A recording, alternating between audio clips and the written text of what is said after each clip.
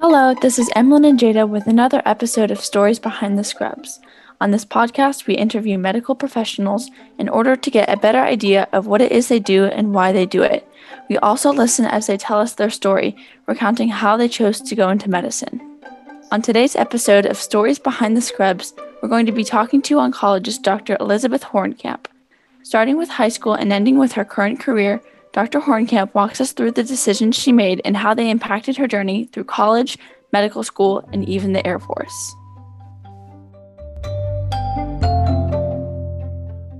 Okay, so I'm Jada and this is Emlyn. It's really nice to finally meet you. So do you just want to go ahead and get started? Sure, absolutely. Since we're in high school right now, we figured we'd kind of start there.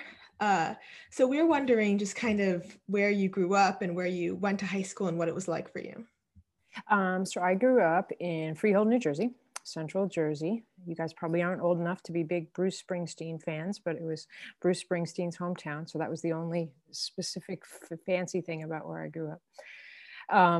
I went to Catholic high school.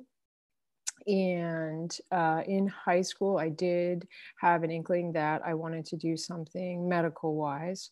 And that probably had a lot to do with the fact that my mom is a nurse and actually got her nurse practitioner license while I was still in high school. So she was going through a lot of the same things that I would eventually go through at the time when I was starting to think about what I wanted to do. And that surely had a big influence on what I wanted to do.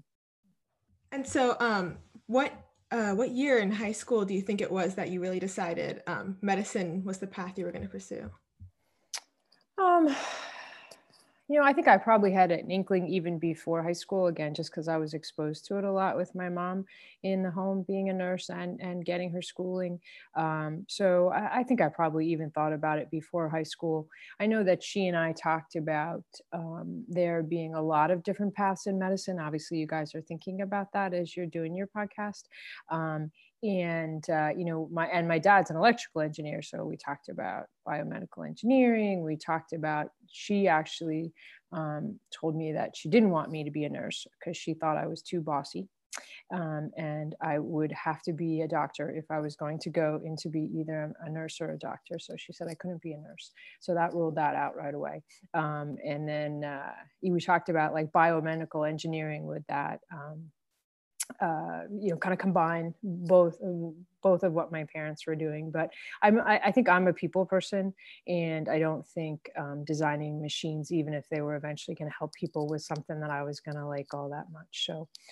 So medicine is what we talked about. And when I was looking for colleges, I did look for a college that, had a good pre-medicine program. And I took, sciences that I was required. My school didn't have a lot of options. So, I did well in the science classes and just went through the regular curriculum. That's really interesting. You had said you went to a Catholic college. Would you say this impacted your any of the classes that you took or any of your opportunities, or was it a similar to experience? So I went to Catholic high school, and so did my next younger brother, and then my youngest brother went to a public high school. And my kids I have 4 children. They all went to public high school. I don't think it drastically changed what my options were. I do think that my little brother that went to public high school had a few more options when he went through school, just in terms of slightly different things. Like we didn't have any wood shop or techie classes, or even, home ec kind of stuff in my school, because it was a little bit smaller. And obviously we had more religion than he did when he was in high school. So I don't know that set me back at all when I got to college, but it's something I noticed. So it sounds like you kind of knew pretty early on, like while you were in high school, that you were interested in medicine. And, like your mom had said, she was you kind of had your parents pulling you towards different paths. But individually, would you say that you were a good student? Yes. Yeah, I was. I was always a very good student, and that was certainly something that I defined myself on early on, even in elementary school. I cared about my schoolwork, and I was fairly self-motivated to get good grades. So it wasn't something they had to stress with me about it. And then moving from high school to your college experience, I mean, so first off, where did you go to college? And then the second question would be, what do you think the biggest difference was for you between high school and college? So I went to college at a small college near where I live right now in Lancaster, Pennsylvania, called Franklin and Marshall College. It was something one of my guidance counselors had recommended because I was interested in medicine, and they, particularly offered a guided kind of pre-med program with a specific pre-med advisor. And I think that, it's probably gotten even more challenging to go to medical school now. And so I think if you're thinking about that, it is helpful to have that advice. I have had now the experience not only of applying to medical school, but watching one of my children apply to medical school. So I'll tell you that there is a lot of things that if you're going to do it in a short period of time, that thinking about it early on in college is pretty important. I think going back to high school just for a minute, one of the other pieces of advice that someone gave us, not when I was in high school, but when my kids were in high school and getting ready to apply to college, was to, print out a few college applications when you're a freshman or a sophomore, just to see what kind of questions they ask, and just make sure that as you're going through your high school career, that, you're developing some answers to those questions that sound helpful. I think that's what having a pre-med advisor at my college was helpful with. They made sure that there wasn't any surprises when I was a senior about, oh my gosh, you had all, these classes that you didn't think about, or these experiences you didn't try to get before you applied to med school. So I think that was very helpful. I have known in my career lots of people that, finished college doing something very different than medicine, and then eventually went back and have been very successful practitioners. But if that's the direction that you're heading, you just hate to get derailed for an extra year or two. It's a very long process. So. Yeah. And I was just kind of wondering, what do you think is the most important thing for med schools to incorporate in their teachings? What should we look for when we're looking at applying to medical school? Yeah. So, again, I'm going to draw on both my experience as well as, what I've seen my daughter go through now. And I think that one of the most important things as a physician now that may have been different, even when I was starting to think about medicine, was there is too much to know. There's no way that you can know everything that you need to know to take care of a patient. So teaching people not necessarily how to memorize things, but how to approach things, and how to continue learning as you go through. Again, because I think it's just unrealistic of any of us that we can expect that we have everything a patient needs when we see them in the office. So, listen to how they teach you. And if they're just making you memorize things and they don't have a philosophy about how they're teaching you to learn, I think that would be something that would raise a red flag for me. That's some really great advice. What would you say, what kind of skills in high school did you carry over to college that helped you to become successful? I would say I was really involved in stuff when I was in high school. I was in the marching band on the drill team, and I was in the track team in the spring, and I had some other after school activities. I was in a Med Explorer club, and I actually practiced karate when I was in high school. So I think I learned a lot about time management when I was in high school, in that, I went from school to practice to doing my homework, waiting for somebody to pick me up, to have dinner, to go to my karate class and come home and go to bed. And I think that things get very busy in college. And if you don't have some kind of, self system about how to get your work done and get the other things done, it's going to be a very difficult transition to college. Jada had said earlier, kind of what was the biggest difference between high school and college? I think it was that I was like, wait a minute, I only have like 2 hours of classes a day. What am I going to do with the rest of the day? Oh my gosh, I'll have so much free time. But absolutely not. So there was so much more, reading that I had to do the class was just to go over what I'd already learned myself. And if you don't have a way to kind of structure your time and get things done before you go to college, and you're like, oh, I got 2 hours of class a day, I got all this extra time, there's going to be a big problem. So adding on to Emily's question, what skills did you learn in college that helped you be successful that like you hadn't had before? So my time management skills got even better. I was thinking about this obviously before I signed on today. And one of the things that I think I didn't expect about being a doctor that I think everybody should expect now is that in addition to not knowing everything, I can't do everything that my patients need. And so when I take care of a patient, I'm really just leading a team of people that are helping me take care of a patient. I have a patient care assistant, I have a nurse, I have a social worker, I have a navigator, I have people that are getting things authorized, I have people that are getting things scheduled. And in college, I was a captain of the track team my junior and senior years, and that was something that I really enjoyed. And I was not at all the best person on the team, but I always like to tell my kids I was really good at leading the jumping jacks. And so since I could lead the jumping jacks, like I could kind of get everybody moving in the right direction. And I found that, even though I was not scoring that many points for the team, just getting everybody kind of ready for the meet was a very helpful thing for me to do.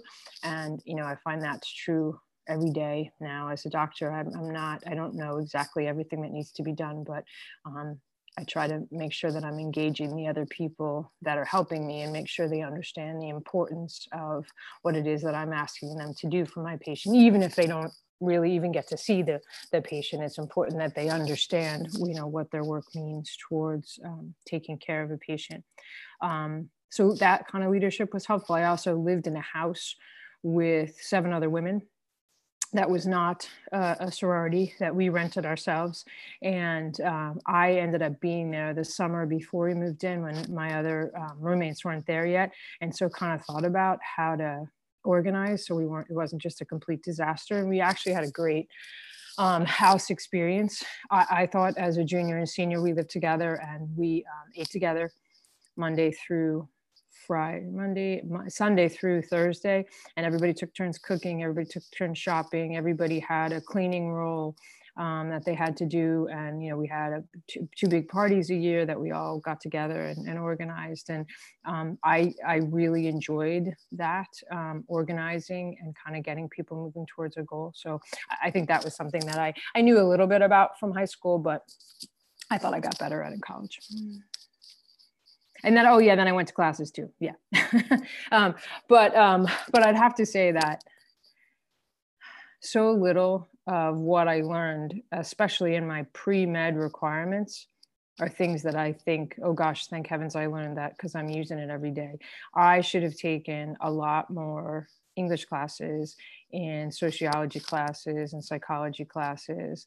My daughter, who's in medical school now, is a psychology major. I thought that was genius because she, a lot of what I do as a physician, at least in my job, is have to work with people, and so understanding psychology. I didn't take any psychology classes, and I really wish I had. So, while you were in college, what was your major, and what would you say were some of your most difficult classes? So I was a chemistry major in college, and that's one of the things that I enjoyed it. I actually, it's funny because everybody's like, oh my God, you're a chemistry major, that's so hard. I was like, thank heavens I wasn't like, a major in sociology or something where I had to write papers. Like I found that very difficult. I liked a test and a set of problems to work through. And so I found that a relatively, I wouldn't say it was an easy major, but I found it easier to master than, a lot of the pre-med students who were biology majors. That was a lot of memorization and I just really didn't enjoy that. And, paper writing, I would have to say that writing a paper was not something that I got probably enough of in high school. And I was very intimidated by that. And so if I had a major where that was the focus of all of my classes, I would have found that more difficult. Although I think that's unfortunate because, again, I think that maybe would have come out of college a slightly better rounded person if I'd felt more comfortable taking classes that involved more paper writing and that kind of research. So I majored in chemistry, and I enjoyed it, but I have to say again, like, it's funny, I've actually seen some of my chemistry professors now that I'm back in the same town that I went to college in, and I'm just like, you wouldn't be proud of of what I remember from being a chemistry major. Probably some of the hardest classes that I think people have to take to get into medical school is organic chemistry. So, if you talk to people that are thinking about going to medical school, that's like kind of a hurdle that people have to get over, is you have to get through organic chemistry because it's a prerequisite. And I think people either like it, like I did, or find it incredibly hard. If I had to take a philosophy course to get into medical school, I'm not sure I would have got into medical school. I think that's unfortunate because I don't think organic chemistry thinking defines whether people can be a good doctor or not. For some areas of medicine, that is pretty important to understand that. I'm not sure that even what I do, giving chemotherapy and such, that, a really thorough understanding of organic chemistry makes me a better or worse doctor. I think you have to have some understanding of it, but if that's the thing that's going to make you not go to medical school, I would say just get through it. That's a really interesting perspective. Before we move on to your medical school experience, I was just wondering, how did you prepare for the MCAT, and what was your experience with that test? It's funny. Again, it's interesting. I've been thinking about it just because watching my daughter do that. I don't remember that we prepared that much for the MCAT. I took my classes all around the time right before I took the MCATs. And so, I think I must have had a book or something, but I don't remember there being a specific period of time where I took time out to get ready for the MCATs. But my daughter did, and, spent a lot of time studying before that. Because I think unfortunately now everybody does. And so the scores, have kind of gone. It's just like the SATs, right? Nobody took SAT courses when I was going to college. Like everybody, you have to. All my kids did too, to kind of get in the same bracket as people that do. So, from my daughter's experience, taking some kind of learning experience or taking some weeks out to make sure that you've mastered the skills that you have to have recently enough to test on them for the MCATs was pretty important. And I know she took some structured weeks out and had some workbooks from people that had done it before. She didn't take a specific course, but, used a bunch of online materials plus some study books. And I think she took like 6 weeks where she was, working part-time as a lifeguard, but spent a lot of her time studying to get ready for those. So, yeah. So I think we're going to move on to med school now. So on your CV, it said that you went to the University of Pennsylvania School of Medicine. So what was your experience in med school like? And kind of the same question as before, but what was the difference between your undergrad experience and your med school experience? So I think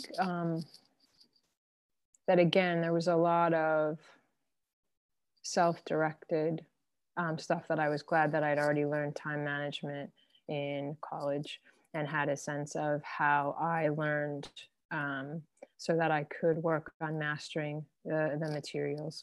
The way that I went to med school, we were in a classroom with a bunch of classes. I think I had more time in classrooms in med school than I did in college, which was a little strange. And we did a few other things like anatomy and had some classes where we started physical exam. When I went to school, like learning the softer side of being a doctor, talking to patients and, being comfortable with difficult conversations. I think that that was just kind of starting to be a thing. So we had we had some like seminars on that and, you know, kind of play acting stuff. But I think that's a much bigger part of medical curriculum now, which is good, because that is a lot of what you do as a doctor, is having to, you know, interact with people and not just handle medical facts, but handle the way people handle medical facts and handle the way you teach people about what their diseases are and why you're asking them to do the things that you're doing.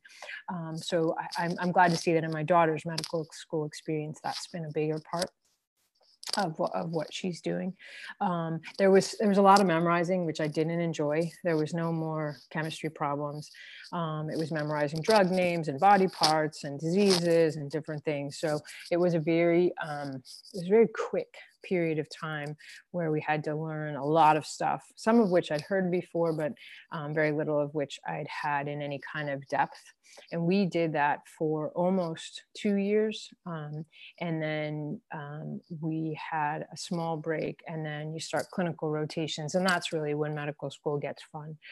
So for the last 2 or 2.5 years of medical school, you are actually, you know, have a white coat and scrubs on. You're in the hospital and, you know, the most junior member of a team of people that are actually taking care of patients. And you're touching people and you're examining people and you're talking to people, and you're just kind of shadowing what the people that already have an MD do, but you know, kind of really getting involved in the work of taking care of people. Although most of that experience is centered on hospitalized people, which is very different than what I do day to day. You know, even in my medicine training, which maybe we'll get to next, you do a lot of time taking care of people in the hospital and just a little bit of time taking care of people in the office. And I spend, you know, 10% of my time in the hospital now and 90% of my time in the office. So there's still, you know, even after medical school and all of my training, there was still a lot of learning to do in terms of how I did that kind of interaction.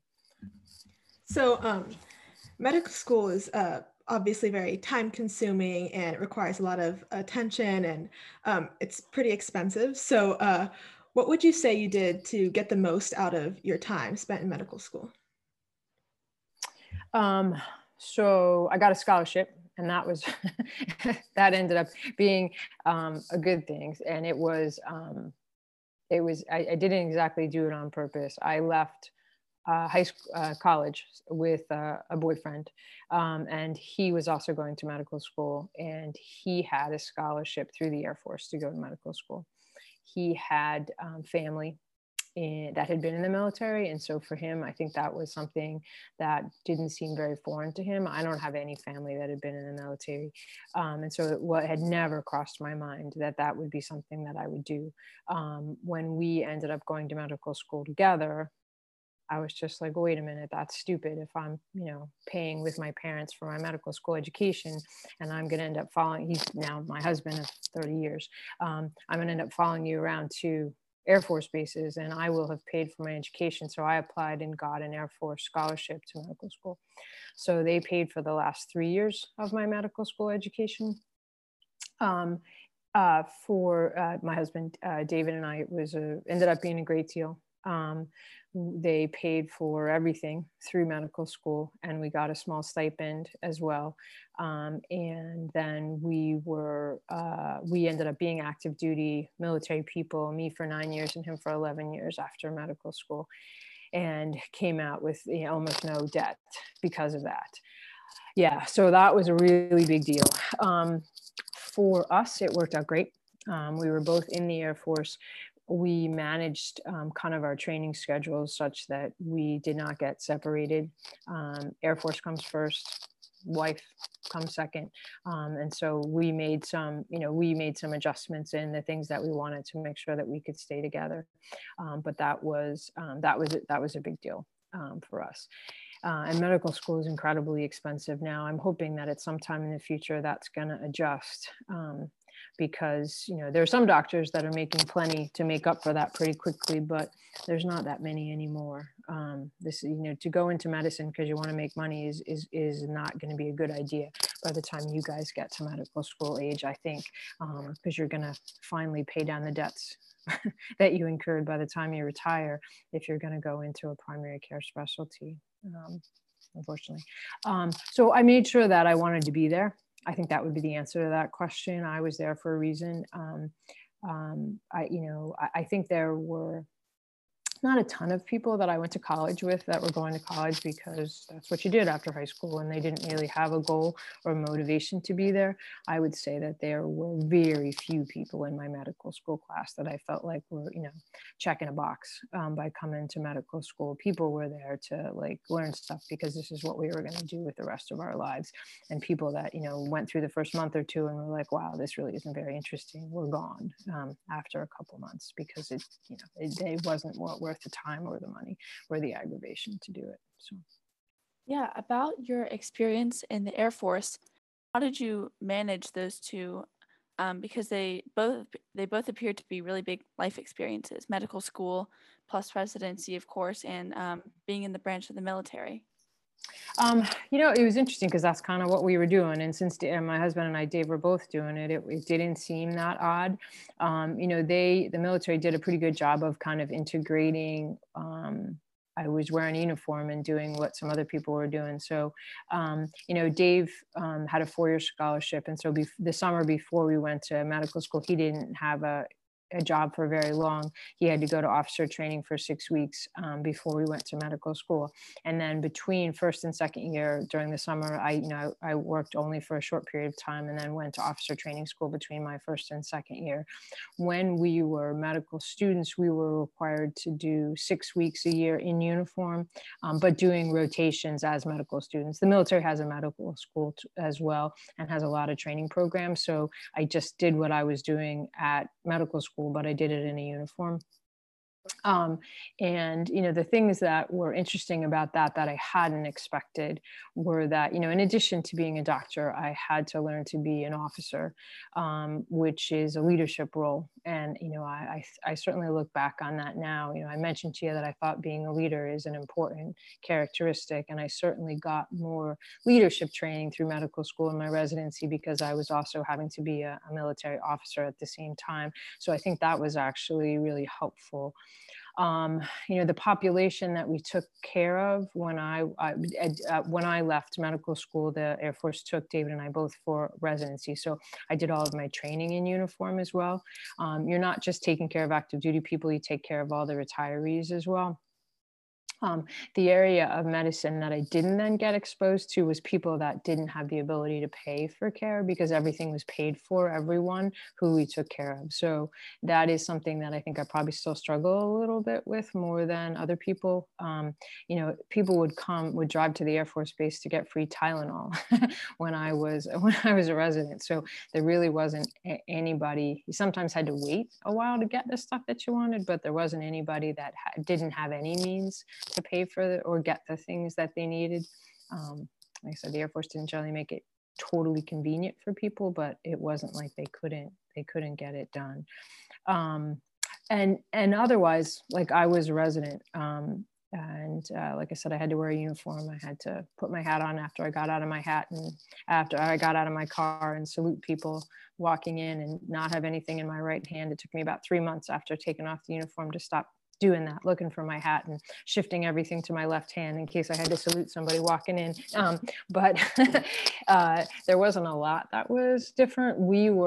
I was a staff physician in the Air Force for 3 years. There was some extra training, which was, it was interesting. I had to go out in our camouflage uniforms and learn about what would happen if we got deployed, which we didn't. Which is different now. I think everybody ends up being a doctor overseas somewhere now if you stay in the military. So for us, it ended up being a very good experience. I think when I've talked to young women, especially about that experience, I was very fortunate in that my significant other was in the military, in the same branch of the military, and we were able to kind of coordinate our moves. I think it is challenging if you have a significant other that maybe is not in the military or in a different branch of the military or has a job that's not really very portable. Because I did know some other women that I trained with, and there was a good number of women in my training program. I didn't feel like it was male heavy at all. But the women that had husbands that had jobs that were not, if you were a teacher or a nurse, jobs more traditionally assigned to women, it was pretty easy to get a job wherever you went. But if you were a chemical engineer, not necessarily were you going to find a job where the Air Force wanted your significant other to be. And I think that was a difficult thing for some people's marriage. So there are a lot of things to think about when deciding to do something like that, because you don't get to decide where you're going for all of the time that you're in the Air Force. You have some choices, but your kind of path isn't your own. So that was actually really interesting, because I've been considering the option of going through the Navy for and becoming a physician through the Navy. So it was actually really good to hear your experiences from the Air Force. But I think we're going to move into your residency, which you said that you did with the Air Force. And I noticed that your residency was for internal medicine. And so I kind of had a question on what internal medicine was. So my understanding is that's kind of general medicine and more geared towards adults, whereas pediatricians are geared towards children. Is that correct? Right. Yeah. Yeah. I think that when we were in medical school, when you were applying for, so the first year out of medical school, everybody's an intern. That's what they call your first year of training. And there were only a few tracks, internship tracks and so you had to decide before you got out of medical school if you were going to do surgery, if you were going to do adult medicine, or if you're going to do pediatrics. Those were kind of the three general tracks. And then from surgery, most people already had some kind of idea whether they wanted to be a general surgeon, and they are the ones who are doing mostly abdominal operations. You want to be an orthopedic surgeon, bones, a head and neck surgeon, or an obstetrician gynecologist. And then pediatrics is kind of the same thing as medicine, but just for small people. And medicine is things that don't generally involve a knife and people being asleep. So all the other subspecialties flow out of internal medicine. And I think that that's something that most people had a feeling for by the end of medical school. We had enough experience doing things with our hands and figuring out whether we like to talk to people. I thought that was the major deciding factor for me. Surgery is very exciting. And when I was a medical student, I thought it was awesome. And it was, just to be in the operating room and to take somebody apart and put them back together again is just really remarkable. I thankfully had the experience of my husband, who is a surgeon. And when we were learning together, I figured out that I had no three-dimensional sense whatsoever. So when he was reading an anatomy textbook, I'm like, wait a minute, you understood that? Like, you know where that is? And he's like, yeah. And I was like, oh my gosh. So I figured out I couldn't be a surgeon. And he is a very good surgeon. So that was a good break for us. And he really doesn't like talking to people all that much, which is what I do all day. So that wouldn't have been a particularly good specialty for him. I really liked pediatrics for a while too. And then I realized that what I needed to do was just to have some children, not to take care of other people's children. So I started on internal medicine. But when I left medical school, I'd never done an oncology rotation. That's what I do now. And I remember distinctly saying to people like, well, that's the only thing I'm not going to do. There's no way I'm going to be a medical oncologist, because that would be awful. And that's what I do. So there's still a lot of room for figuring things out, after you figure out whether you want to use your hands or use your mind in medical school.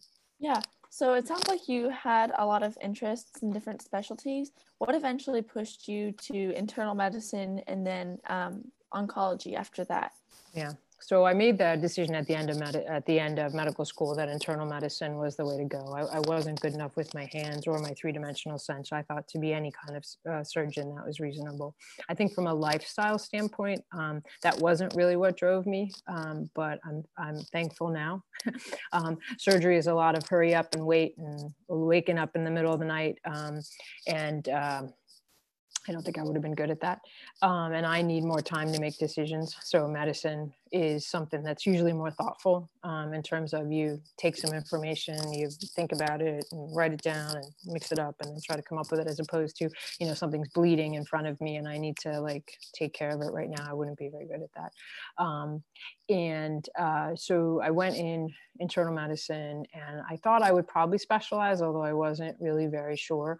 I went into internal medicine thinking that I was going to really help people be well and do a lot of preventative care.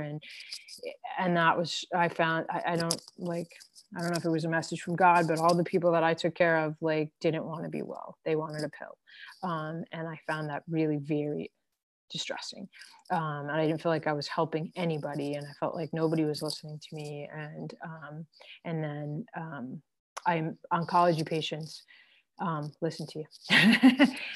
You kind of have their attention. So I had one particular patient that I actually took care of when I was a medicine resident that really kind of turned me on to the taking care of people that are really sick. He actually didn't have cancer. He had terrible congestive heart failure and bad kidney disease and bad lung disease. And he was really a mess when I met him. And he asked me to help him, and he looked like he really needed help. And we worked together, and I took care of him for about 1.5 years and kept him out of the hospital. He wasn't well, but he was better. And I found that extremely gratifying. And I thought, okay, I need to take care of some sick people. And then I did an oncology rotation. I'm like, oh, here they are. Here's the really sick people. I should take care of these people. So that was what kind of led me into oncology. And certainly the people that I was around when I was training, I liked the oncologist. And when I did rotations there, I felt comfortable with them and the way that they approached medicine, which was, it's very different between specialties, kind of what you're focusing on.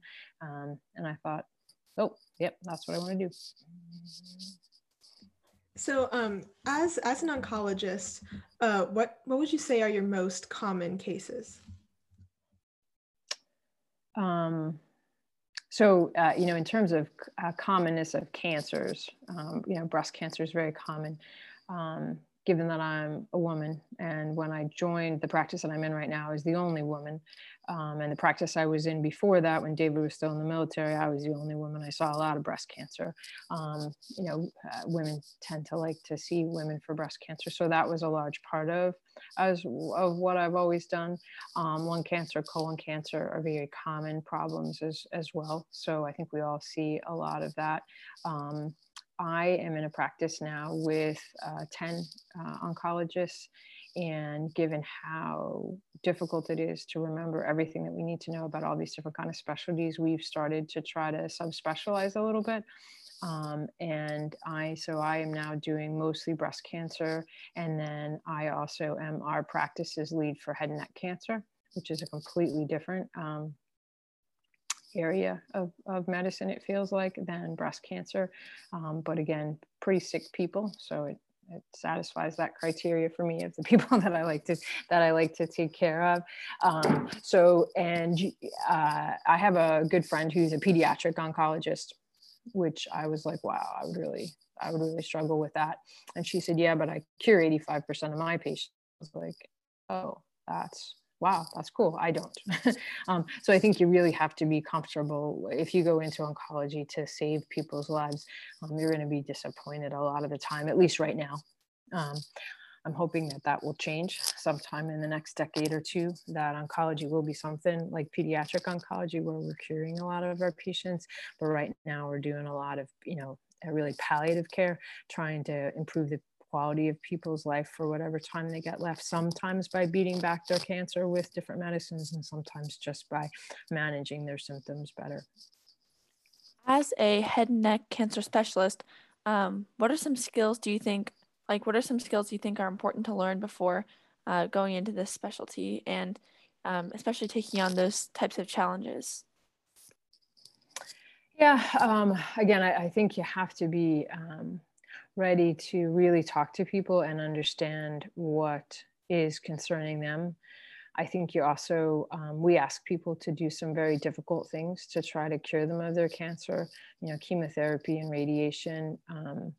I think if you just say to people, okay, you just need to do this, and I'm not going to tell you why, like it's not, why would they do this to themselves? Because, people can get very sick from the treatments that I'm offering. So I think as an oncologist, it's very important to be able to talk to people. I think it's very important to be able to listen to people and understand what it is that they're trying to tell you that they want or that they need or that they're worried about. And keep that in mind when you're designing a treatment plan. I think you also have to be able to, color within the lines in terms of understanding, what's indicated and what's not, and being able to, to say to people, listen, I would like to help you, and I can make something up, but I'm not sure it's going to help you because there's no data to support doing that, and you have to be able to to put that out there and try to think about those kind of things too. So my brother is actually a cancer survivor, and we spent quite a lot of time around pediatric oncologists at least. And I was wondering, what do you think is like a defining trait or characteristic that separates the good oncologist from the great oncologist or the excellent ones? Oh, wow. So I think that, when I am the managing physician for my practice now. And so I am involved in interviewing oncologists to join my practice. And so that is something that I think about. I think people that try to, in an interview, just convince me that they're smart. I'm like, yeah, that's the ticket. That's the admission ticket, right? Like you can't not be smart and get through this. That's not what I want to hear about. I want to hear about, are you able to listen to people and understand what their goals are? In addition to being smart enough to to then take their goals and make a treatment plan out of them.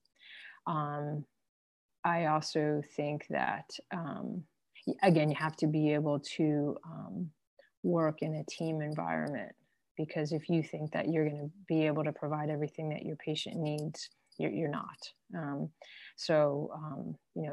Being able to delegate, because we're also actually being taking care of a lot of people, and if I try to do everything for each one of my patients, I would never sleep. I think those are probably the things that I think define an excellent oncologist. They have to be smart, because I think all of us are.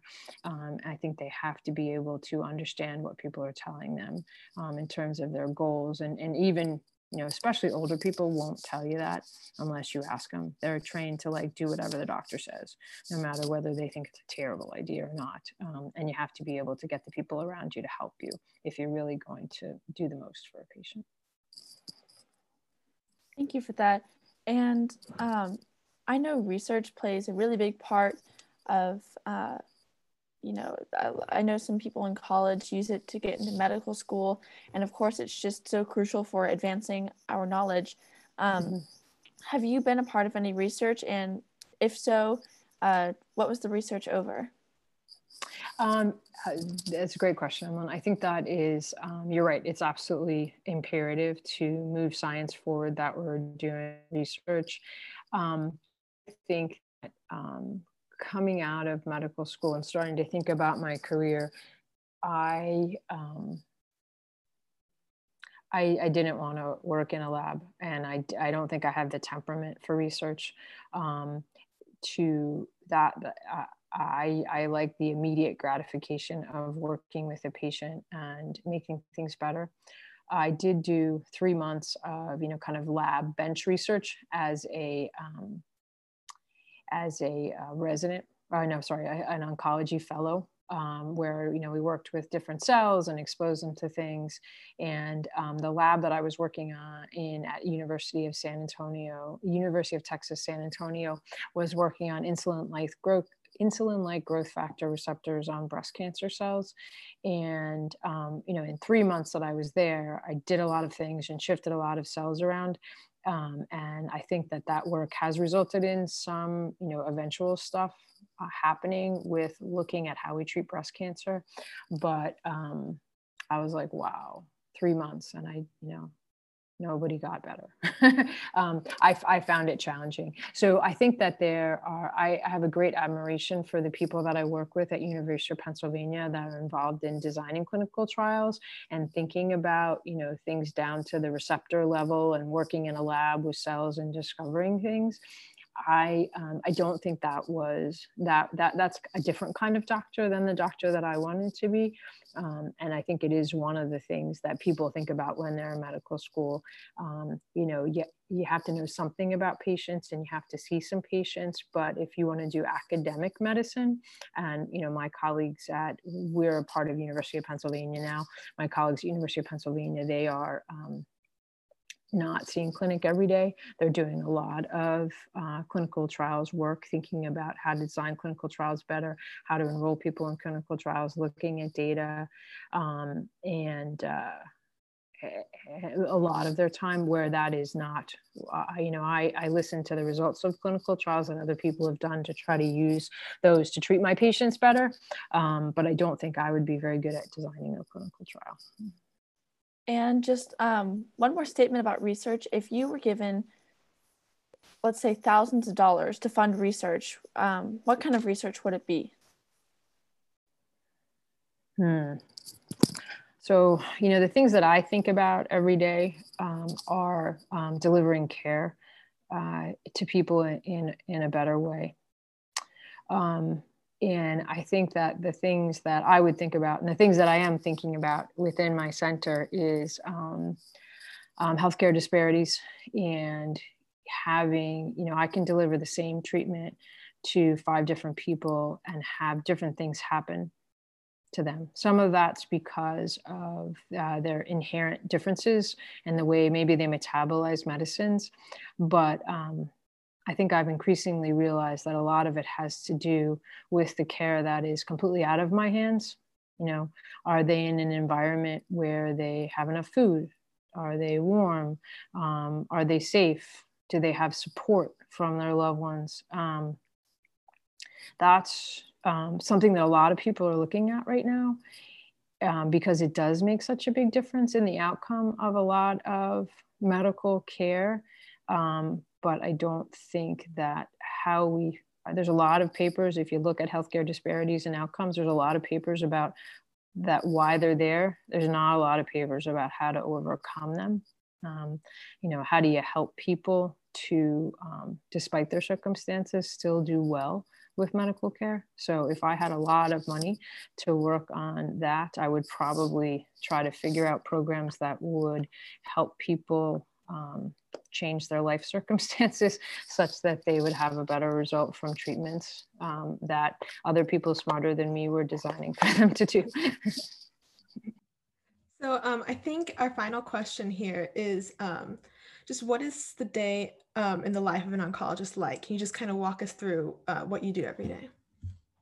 Okay. So I get up really early. I exercise every day before I go to work, or else I can't sit still, and I'm a miserable person. So that's important to me. I eat a good breakfast, because everybody should. And then I see patients so I'm the managing physician now, so I have an admin role as well as a clinical role. So I see patients starting at 8 o'clock. I see a patient every 20 minutes. I have a break for lunch, and I finish at 5 o'clock. During the course of that time, like I said, I see a patient about every 20 minutes. In between that, I'm making phone calls, I'm looking things up.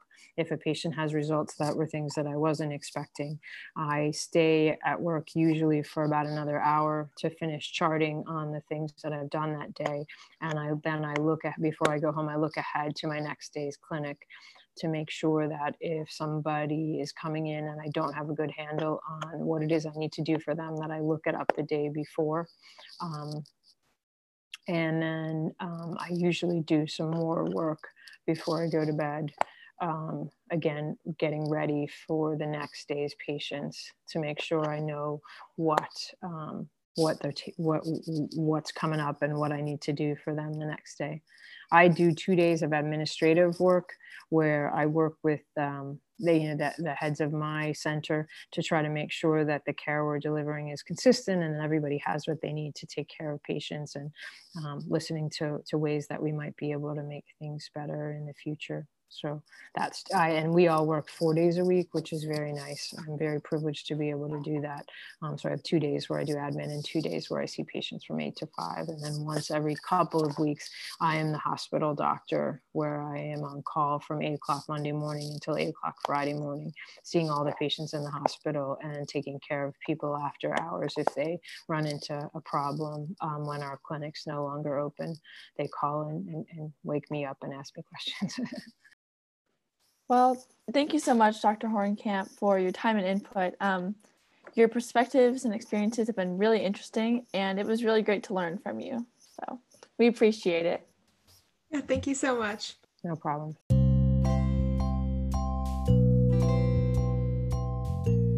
Thank you so much for listening to this episode of Stories Behind the Scrubs. If you haven't already listened to the last episode with antepartum nurse Kathy Lee, set aside some time to check that out. If you look forward to hearing when our next episode drops, click the subscribe button. We'd also like to give a shout out to Kat for designing our cover art. If you like the art, check out her animations by following Kat Productions Animation on Instagram, and be sure to follow our social media by going to Instagram and following Stories Behind the Scrubs.